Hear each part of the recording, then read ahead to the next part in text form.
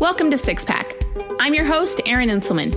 This is an uncut show that supports parents in the enjoyment of raising children and having the fire and spirit to do life, with a side of sarcasm and humor, of course. I'm a mom of six, a wife, and a business owner in the health and fitness industry. Each week, myself and other experts will be sharing pointers and stories on parenting, self-growth, health and fitness, and relationships. Join me for this real and raw show dedicated to sharing tips, tribulations, and the triumphs of everyday life.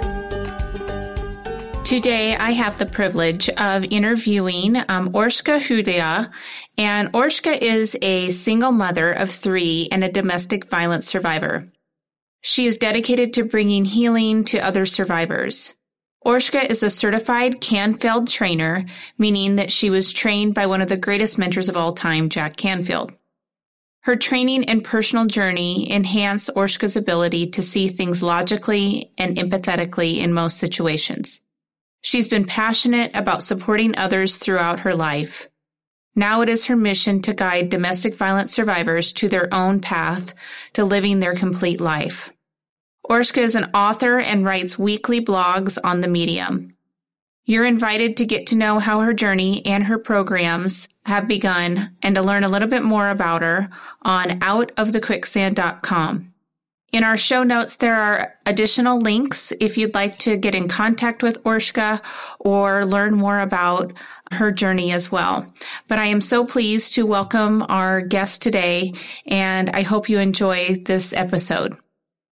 Today, we have an amazing guest with us. Orska has actually gone through quite a journey herself, and she is a survivor of domestic violence. She is a single mother. She is certified with Jack Canfield through the Canfield training, and she is also an author as well, in addition to a lot of other things that she has going on. So I'm so grateful to welcome her today and let her tell you a little bit about her journey.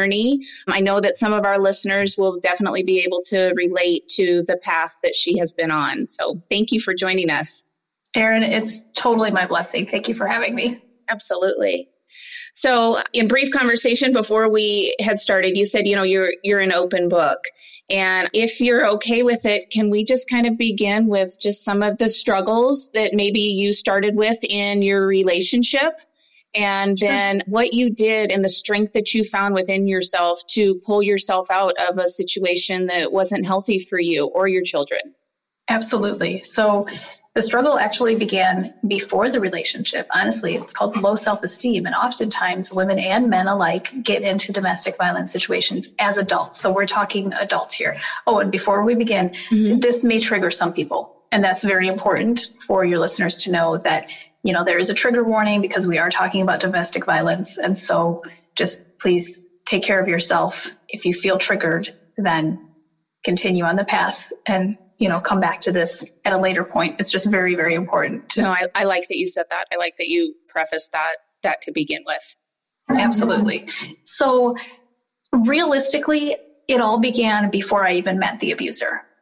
And it began because of my low self-esteem. I had been divorced. I had two young daughters, and I didn't feel worthy of love, of pure love, of agape love. I didn't feel worthy of much because of the low self-esteem. So the situation began before the situation began. It was a precursor, right? And that's what so many people seem to miss, that domestic violence situations happen because of low self-esteem. They happen because we don't feel worthy of anything more than attracting somebody who's that way, right? So we hear like our vibe just, how's the saying go? Our vibe, something about the tribe, like our vibrations will bring our tribe with us. And when your vibrations are low, our vibe attracts our tribe. There we go. I knew I'd get it out. So when our vibrations are low and we feel unworthy, then that's the kind of person we attract to ourselves. And that's simple principles of law of attraction. Absolutely. And that's really where I was in life at that point. And so I attracted an abuser. Thankfully, he gave me an amazing son, and I'm forever grateful. And he gave me some seriously beautiful gifts wrapped in some seriously thick, coarse sandpaper. right? Do you want to unwrap any of that? Sure. Well, the best gift is the gift of my son, right. Correct? But because of the way he treated me, because I allowed him to treat me that way, because of my low self-esteem, I didn't understand boundaries. I didn't understand self-care. Those were foreign concepts to me. So because of my low self-esteem, I allowed this other human to treat me in a pretty vile way. And, through emotional abuse, mental abuse, and physical abuse, those were the gifts he gave me that now I can stand on that story and help other survivors actually live life as opposed to survive life. Right. So I'm grateful for them. When you were in that relationship and in that situation, you spoke of low self-esteem, meaning walking into that relationship even before the relationship started, having that confidence about yourself or lack of confidence about yourself. Sure. And so within that relationship, was there like a specific turning point that it was just enough is enough? Or was it kind of a gradual thing where I need to do better, I need to get out of this situation, I need to, find safety for my children, for Sure. myself? So I guess what was kind of your driving force, and how did you pull yourself out of that quicksand or those grips? Sure. Great question. So I knew the red flags and I saw them, but because this was not my first marriage, I was like, pretty much hell-bent on making sure that it works because right. culturally, there's a stigma on single parents, let it be moms or dads. And you are taught from a young age that success is in a dual parent family. And that's right. the ideal. You read the books and there's a mom and dad. And so right. I was really, really, really determined on making this situation work, even if it killed me. Anything goes, right? Yeah. Anything goes, right. And I knew the emotional stuff was there, and I knew the mental manipulation was there because he would say something and I remembered it very clearly, but then a week later say, no, that's not what I said at all. So then it makes me question myself. And this is just typical behavior for a narcissist. I was married to like your typical narcissist. Okay. And I knew that it was time to get out, but I was visiting family. We were living in Oklahoma at the time, and I was visiting family in the north. And I knew it was time to get out, but I was just one more go around. I was like, we can make it work, or at least I can stay in the same area so we can co-parent my son. We're going to make this work. Even if we're divorced, we'll still make it work for the kids. Because with my daughter's father, I have 2 daughters as well, and we made it work. Even cross country, we made it work. And the moment that I realized there's no way it's going to work is when he raped me. Mm. And I said to myself, if you're willing to rape your wife, what are you going to do to my daughters who are 9 and 11 and are coming of age? Right. Not okay. And if you're willing to rape me once, then when do the punches start happening? When do the hammers to the anatomy start happening? All the horrible things that you hear that women don't get out with the first punch in the face, and men don't get out with the first punch in the face. Or that people don't speak about. Right, because there's a stigma. Like everything has to, especially with Facebook, everything has to be pristine and look all great and fabulous. Right. And I lived that lie. I put on Facebook that I'm living my best life when in reality I was living my saddest life. I was living my scariest life. I was living a life that I never would wish upon anybody, even the abuser. Mm-hmm. So are your children older now? How much they are? Okay. Yes. So we've been free for 10 years. 10 years. Okay. Yeah. So in looking back on that, and your kids being, especially your daughters being at such a young age and everything, not only the fear that you had for your own 3 children, but were you seeing it taking a toll as well? Were you seeing an effect on them? Or was a lot of this behind closed doors to where they didn't really know what was going on? He and my oldest daughter, because she's a strong-willed child, definitely. And she's an outspoken strong-willed child. My middle daughter is strong-willed, but she's quiet about it. He and my, yes, he and my oldest did not get along. And there were many times that I did my absolute best to protect her. Right. And he would just say horrible things. And, if she doesn't behave, then I'm going to take her out back and take care of her. And I was like, over literally my dead body, right. Will you ever touch my children? Right. So I did definitely see that it was taking a toll on my oldest. She was starting to spiral down in her own quiet way. Mm-hmm. My middle one is everybody's favorite. And so she did no wrong and everybody loves her. And my youngest, my son, it was only 3 when we left. Okay. But I saw behavior changes in him as well, starting from the age of 2. So it was time. It was time. Yes. So maybe for some of our listeners who are in a similar situation like that, would you mind going into a little more depth about some signs that you recognized within not only yourself, but within that relationship as well, in case some of our listeners are kind of, at that crossroad where they're wondering, is this domestic violence? Is it not domestic violence? Right. Where's that fine line? And it's a pretty distinct fine line. So it's really not that fine, honestly. Right. So controlling. So if he insists on looking at your phone, but you're not allowed to look at his, I didn't start locking my phone until I realized that his phone was locked. I was like, there's absolutely no point, in that if you're in a marriage. So phone being locked, following me places, saying, why are you going to that person's house? And you're just like, because she's my friend and she's been my friend before I even had this relationship, but you're welcome to come with me, making sure that you're gussied up all the time and you look trophy wife-ish, right? And buying you clothes that you're not in. If you're not comfortable wearing scanty clothes, then don't wear them. Right. But because I was really, really determined to make the marriage work, I put the clothes on. Of course. There were just situations where, it's like, why are you yelling at me for something simple like not wearing makeup while I'm gardening? I'm gardening, people. It's Oklahoma. Right. It's July. It's hot. It's really, really hot. It's not Michigan in July. It's hot. So there were plenty of red flags, just keeping tabs on you all the time, folks. That's not healthy. In a healthy relationship, whether it's marriage or just a relationship dating wise, if the person's keeping tabs on you and wanting to know where your every move is, that's a problem. Mm-hmm.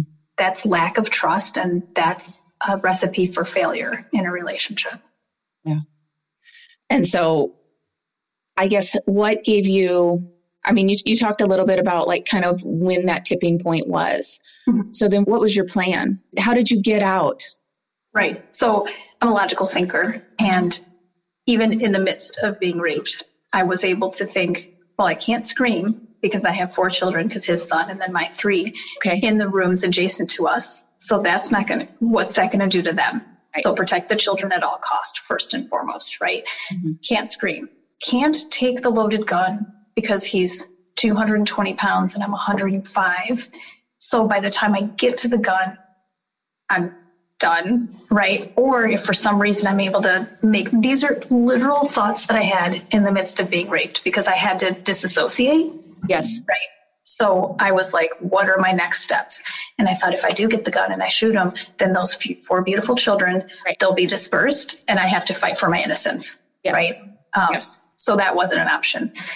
So he went to work. I cried myself to sleep because I cried during the rape and I cried myself to sleep. And he went to work and I called my family the next day and I said, I need out. And they said, how quickly? And I said, well, I can wait a week. And they're like, are you, I told them that I got raped and they were like, are you going to get raped again? And I said, no, thankfully I'm cycling the coming weeks. So, that's a blessing in disguise. Right. And that was one of the things where the abuser said, well, isn't it convenient that you have your period right now? Mm-hmm. I'm like, yes, because we can control that as women. I guess with the birth control pill, yes, but I wasn't, wasn't doing that. So it was like, that's not really true. So, those little comments of like, those digs constantly, continually breaking down you even more. Absolutely. So, yeah. And so I just called my family and I said, I need out. And we devised an escape plan. And I went to the sheriff's department. So for those of your listeners who need to get out, think logically through the process, have money saved up because you're going to need money for a U-Haul, or know the number of a shelter, or, call 911. If it's bad enough and you run away, have your phone with you and call 911. But I was able to go to the sheriff's department and say, I am leaving town with my 3 children. This is what happened. This is where I'm going because I knew where I was going.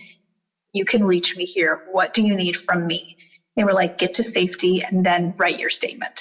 So very, very cooperative. No interrogation, no questions. The fact that this woman is coming to us, she's laying it all out. She's letting us know her location to where nothing could be held against you, to where you were taking kids. Correct. So there was no possible ability for kidnapping. So oftentimes the narcissist will, and I've seen it time and time again, where the kids get taken away because the mom is accused of kidnapping. Well, kidnapping in definition is not allowing the child to speak to the parent, right? And so when he would call, I'd be like, here's your son if you want to talk to him. Mm-hmm. So never once did I deny the ability to communicate. Right. You know, just because we were 5 states away. Exactly. That's not kidnapping. So what was his response? Initially, why'd you take my truck? No, initially it was, where's my truck? Where's my truck? Where's my truck? And I was like, the house is empty. 3 kids are gone, and so is your wife, and your response is, where's my truck? And that just, hook, line, sinker solidified that I absolutely made the best decision no matter what comes my way. I was like, that's why we're not staying. Where's my truck? Not how are you? Not are you safe? Where's my truck? That's how he responded. And then blew up my phone. Okay. And called me all sorts of horrible things. Of course. Yes. Did he ever try to come after you? Sure. Yeah. Okay. Absolutely. Yes. He, there was a specific situation where he spoke with my son for, mind you, my son was like 3 at the time, 4 maybe. And he spoke with my son for a solid hour on the phone and then sent out the police for a well child check and woke up my brother's entire family. So we were living with my brother. So they have 3 kids. So there were 9 of us, something like that. Yeah. 9 of us in the house. 9:30 at night, the police come knocking on a school night. You're kidding. Even though he just talked to his son 20 minutes before for a solid hour. Who keeps their kid on the phone for an hour, right? But again, I allowed it by this time, not because of low self-esteem, but because I didn't want to be accused of not allowing, right? Like I was crossing my T's and dotting my I's and making sure I was doing That's actually another, I mean, I've got all these questions popping up in my head, but did you document? Were you documenting everything? Things? Okay. Everything. I just want to point those things out for those of our listeners who are in a situation like this. So absolutely. That they have at least some thoughts and tools and guidance from you. Absolutely. Not only did I document, but the phone conversations between my son and the abuser were always on speaker. Okay. Always. Mm-hmm. So that I can hear everything. So good. Sometimes the conversations between me and the abuser were on speaker when it was my best friend and when it was appropriate, right? Sure. I'm not going to have colorful adjectives thrown at me in front of my children. That's unnecessary. Right. And I never use the kids as a pawn. I never threw shade. Even now, you don't know who the abuser is. I just call him the abuser. There's nothing positive that's going to come out of throwing shade at the other human being, no matter how hurt, no matter how angry, no matter how despicable the situation was. That's only going to harm you more. So that's really important. Yeah, absolutely. So you went to a safe place. You went with family that you could trust. So kind of from the other side of it, obviously, when I think of my own family and my sisters and everything, I mean, I would do anything for them, anything to protect them and to help them. And so it sounds like, your brother was that person for you in this situation. Was there any fear on your brother's and your sister-in-law's side of bringing you into their home with their children, with this man that's just so aggressive and No, absolutely not. They were absolutely wanting to protect my children and then me, I think in that order, which is viable. And that's what I would expect from anybody, protect the kids first and foremost. Right. So when you moved to that new area, did you also notify the police in that area too, that you had, that you had left, and in case this man? I did. I think that's another good point to make too, also to our listeners, is that the more communication you have with authorities and wherever you're at, it just shows that that you're thinking through this with a level head, and that there is a real fear involved, and you're being very upfront with everything, especially with kids involved. Absolutely. Yes. And when the police officer came out for the well child check, that was really the first time I spoke with the police. And it was pretty shortly after we got there. So I would think that my son was still about 3, almost 4 at that point. Mm-hmm. And I was like, you're welcome to come in. And he looked around the house and he was like, no, this is perfectly fine. I don't need to step inside.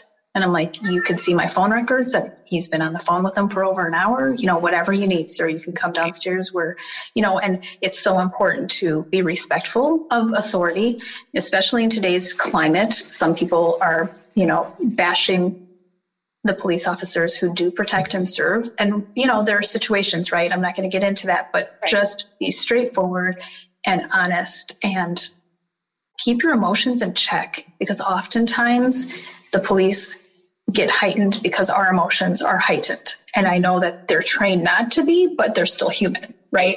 Exactly. So if you go into it with like, whatever you need, sir, come and look, sir, or ma'am, or whatever, then they understand that there's a level of respect there. And so they'll reciprocate that respect. So, kind of going a little bit fast forward then, I mean, you've established a new life. I have. Yeah. It's magnificent. I mean, and it's been a road. There have been 3 protective orders on the person, in Illinois and in Michigan.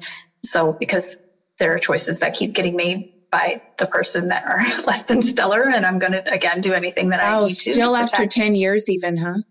Well, I mean, the last one was 2 years ago. But still, it's ridiculous. Yeah. Like it really is. Like, you don't think that I'm going to notice that you're sifting through my mailbox. That's illegal. It's kind of a federal offense. You're not supposed to look at other people's mailboxes. I'm just saying. So just throwing it out there. Yeah, whatever. So be vigilant of your surroundings, right? And even like for the longest time when I was living in Illinois, I did not take the same path to it from work. Okay. No, I was on point all the time. It's exhausting, but. And did you feel like your head was always on a swivel? Always, all the time. And even when I moved to Michigan, because he found out where we lived. And even in this new home that we've been here for 2 years, he sifted through my mailbox. He knows I'm here. So we got a Ring doorbell. Like, be vigilant. Don't think that just because it's 10 years, you're free. In the clear. Right. You're not in the clear. You're free, but you're not in the clear. Right. So, yeah. And it's just one of those things I would imagine with everything that you've gone through, I mean, that not only the journey, but just that circumstance, that's something that's probably never going to leave you. For sure. And I don't want it to, because if it left me, then I wouldn't be able to do what I do as well as I do it. I wouldn't be able to help other people out of the quicksand. I wouldn't be able to help other people live the life that they didn't even dream of. Because I assure you that 10 years ago, I wasn't out yet. It was July 23rd when we got out. And if you would have told me 10 years ago that I would be living beyond my dreams in a nicer house, again, nothing extravagant, but in a nicer house than I ever lived in as an adult, I would probably think you've lost your mind and you're crazy a little bit. But, I would giggle and just be like, oh yeah, that's sweet. But I absolutely appreciate everything that I've been through, so that now, and I will always remember everything that I've been through so that I can help, give that helping hand out and help those who are free of their domestic violence and are wanting to live their best life. So what were the things that you did for yourself to begin to heal after kind of the dust had settled a little bit? Well, so let me start with what I didn't do. And then yeah, I love that. What I didn't do was take care of myself. What I didn't do was understand that I need to serve from my overflow. So, right, your guests may have, or listeners may have heard of this, but pretend you have a saucer. And if your saucer is empty, you are the saucer, right? And if your saucer is empty, you have nothing to give. Right. So it's important to serve, pour into that saucer all the goodness and then serve from what spills over. Make sure that you're healthy and good. I did not do that for 5 years. I had a major trigger. And in that trigger, I realized I had been suffering from PTSD for the past 5 years. Oh. So that's what I didn't do. That trigger, that PTSD recognition allowed me to then really delve into personal development and really delve into self-healing. So Tiffany Peterson and Lisa Nichols and Jack Canfield and Tony Robbins and Stephen Covey. I mean, I listened to everything from everybody ever written, Wayne Dwyer. I mean, you name it. And I realized as I was doing this that I couldn't easily find anything for people who have been through domestic abuse or domestic violence, right? Specifically to that. I mean, I'm following you with everybody that you listen to as well. You know, right. The same for me, but you're right. When I was kind of going through those names, I was thinking there's not anything quite specific for that. Right. And it's such a different thought process. It's such a different personal development. The groundwork is similar. Right? Sure. Absolutely. But because it's all about self-healing, self-growth, self-development. Yeah. Right. But understanding where this abuse victim comes from is a totally different dynamic. Like, if you've not lived through PTSD, then you'll never know. And that's wonderful. I don't ever want to know. It's a horrible place to be. It really, really is. And so I became certified with Jack Canfield, and I allowed myself that gift to go through that program. And I prayed about it. And I was like, Lord, what are you calling me to do? And he just very clearly was like, do you not see what you were lacking in your personal development? I want you to go forward and fill that major void in the personal development world and be that transformational guide for those who have freed themselves from domestic violence. And I'm like, oh, that totally makes sense. So in going through that training, was it kind of twofold for you? Not only were you learning the skills that you could use to help someone else, but were you also healing yourself? Oh, definitely. Through that as well. Absolutely. Yes. I can completely see that, how that can, those two things can coincide with each other, and that can happen. Absolutely. And the exercises that we were taught transformed my life. Like, it's transformational for somebody who hasn't gone through domestic violence, domestic abuse, right? It's absolutely transformational, but it's just such a, like, you get that chicken poop from the deep depths of the dungeon out through all of that. And then to be able to reach that hand out and say, now it's your turn. Let me guide you. Yeah. It's pretty powerful. What a beautiful thing. What a beautiful thing you're doing to help so many other people. Thank you. I appreciate it. It's my honor. Really, it is. So just kind of thinking with some of the techniques and the different things that not only that maybe you've learned through your Canfield training, but, you know, even from other realms, because I'm assuming you have a lot of other tools in your box. What would you say is the most powerful tool that you kind of like your go-to when you're feeling, and I love your site, out of the quicksand. I love your motto with that, because when you are feeling like you're getting in that quicksand, what's kind of your go-to thing that you know will pull you out of that a little faster maybe than some of the other things?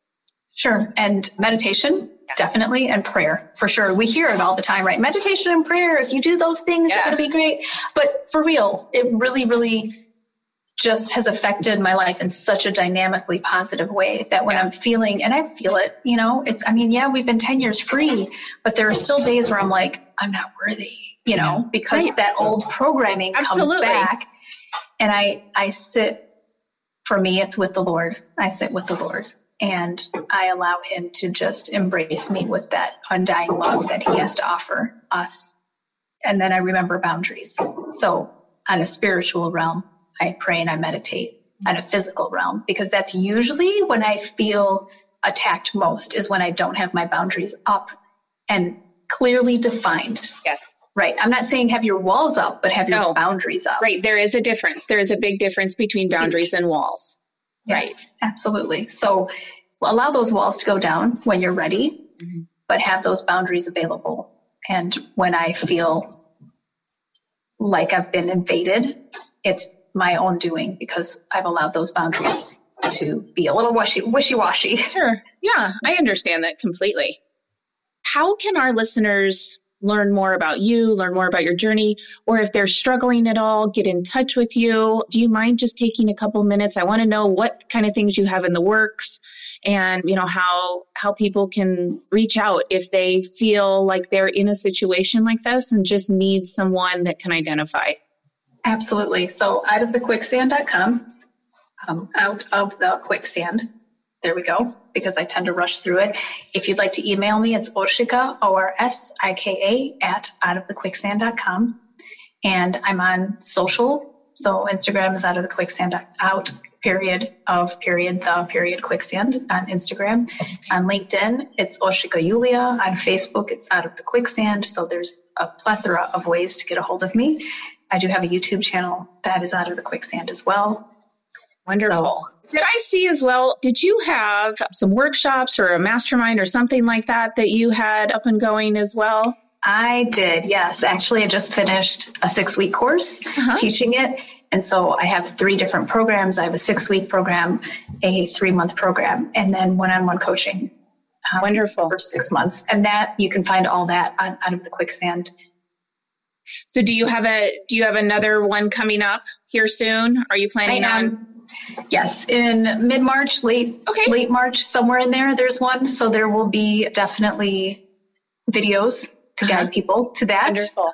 Wonderful. Yes, I just wanted to finish this one and then take a breath and then go for it again, just so that I can serve at my highest level so they can absolutely transform at their highest level. Yes. And listeners, we will have all of this within the show notes as well, and all of the ways that you can get in contact with her. That way you can look at all the different resources that she has available. Orska, I just can't thank you enough for taking this time and sharing, for being vulnerable, for sharing this journey with our listeners, and for letting those out there know that they're not the only ones going through this, and just for giving strategy and sharing your story on the steps that you took to remove yourself from the situation, but then also the beautiful recovery that you've had. And so, I'm so grateful that you got in contact with me and that you've shared this with our listeners. Well, I appreciate just the opportunity to share, even if it just touches one person's life. Absolutely. That they know that they're not alone, and there are people who are willing to reach out and help. You have to free yourself first, right? Because sometimes people are like, oh, I want the help, but I'm still in the abusive situation. Mm-hmm. And you've got to love and respect yourself enough to get out of that in order for the true personal development to begin. Because it takes a lot of strength. There's so much fear that's wrapped around it. Absolutely. That it takes an immense amount of strength and support, and knowing that you have someone else to guide you and like your family that did for you as well. But I commend you on just being that strong woman that you are, and being that strong mother that you are, setting such a great example for your children. Yeah, I love this. Thank you so much, Erin. I really appreciate the time. Absolutely. Thank you for joining me for this week's episode of Six Pack. I hope you've enjoyed what you've heard today. Please share this episode with a friend, and if you haven't already, click subscribe. Rate and review the show on your favorite podcast player. Have a beautiful week, and tell the important people in your life just how much you care about them. Much love and blessings to you all.